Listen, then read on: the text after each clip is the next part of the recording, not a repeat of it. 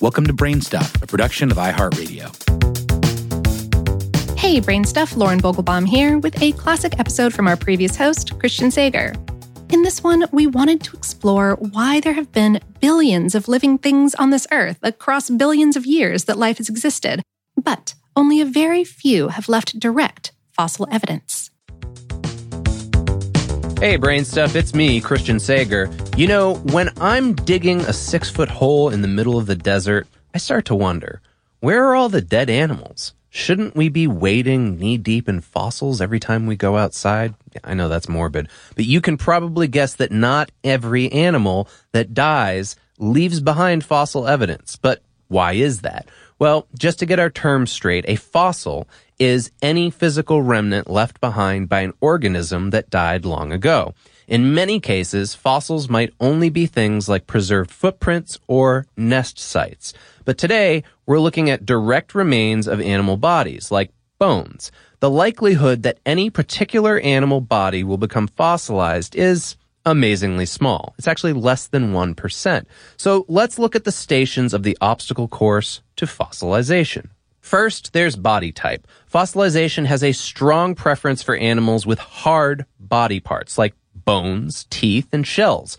Animals with soft bodies, like slugs and jellyfish, well, they usually just decompose completely and disappear after death. And except in a very few rare cases like freezing, dry mummification, and peat bog preservation, the same thing happens to the soft tissues on all animal bodies. Skin, organs, eyeballs, etc., they all make excellent meals for microorganisms and are thus consigned to the ravages of rot. The second main hurdle to fossilization is exposure. To become a fossil, you need to be one of the rare animal bodies that is rapidly buried soon after the animal dies. This is most likely to happen in or near the site of a moving body of water, like a river or a floodplain where runoff, floodwaters, or regular flow may quickly cover a dead body in sediment. It might also happen in arid desert settings where wind can quickly bury animal remains in sand dunes. If the remains are not rapidly buried, scavenging animals are likely to scatter and then consume them. After all, nature hates to pass up a free lunch, and even a clean skeleton left out exposed to the elements will eventually be erased by the ravages of the weather. That's decalcification, erosion, and corrosion. But let's say your bones are lucky enough to be rapidly buried somehow. The next big hurdle is the sediment itself. A nice dry sand or alkaline mud might be a good place to become a fossil. But if your bones are buried in soil with a higher temperature and higher acidity, your prospects are a lot slimmer.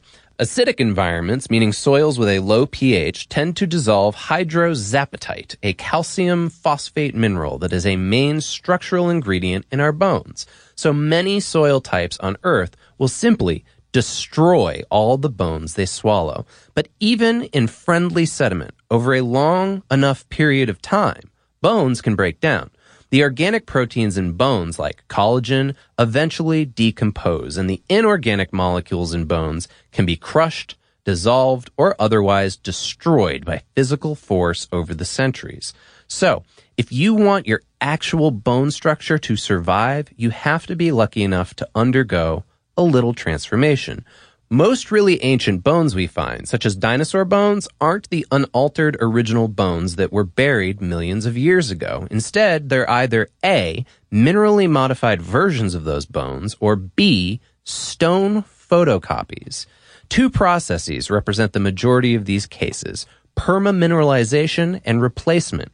In permamineralization, mineral-rich water seeps into the buried bones and fills the pores of the bones with its mineral content.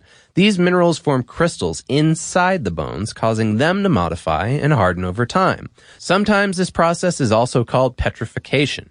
In replacement, the original bones can be completely dissolved, but still leave fossil copies as the mineral in the groundwater completely replaces the shape of the bones over long periods of time.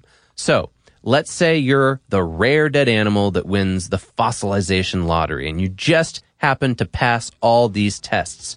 You still have to be found. The total surface of the Earth is almost 200 million square miles, and even, for a guy like me, there's only so much time to dig. Today's episode was written by Joe McCormick and produced by Tyler Klang. For more on this and lots of other topics, visit howstuffworks.com. BrainStuff is a production of iHeartRadio. For more podcasts from iHeartRadio, visit the iHeartRadio app, Apple Podcasts, or wherever you listen to your favorite shows.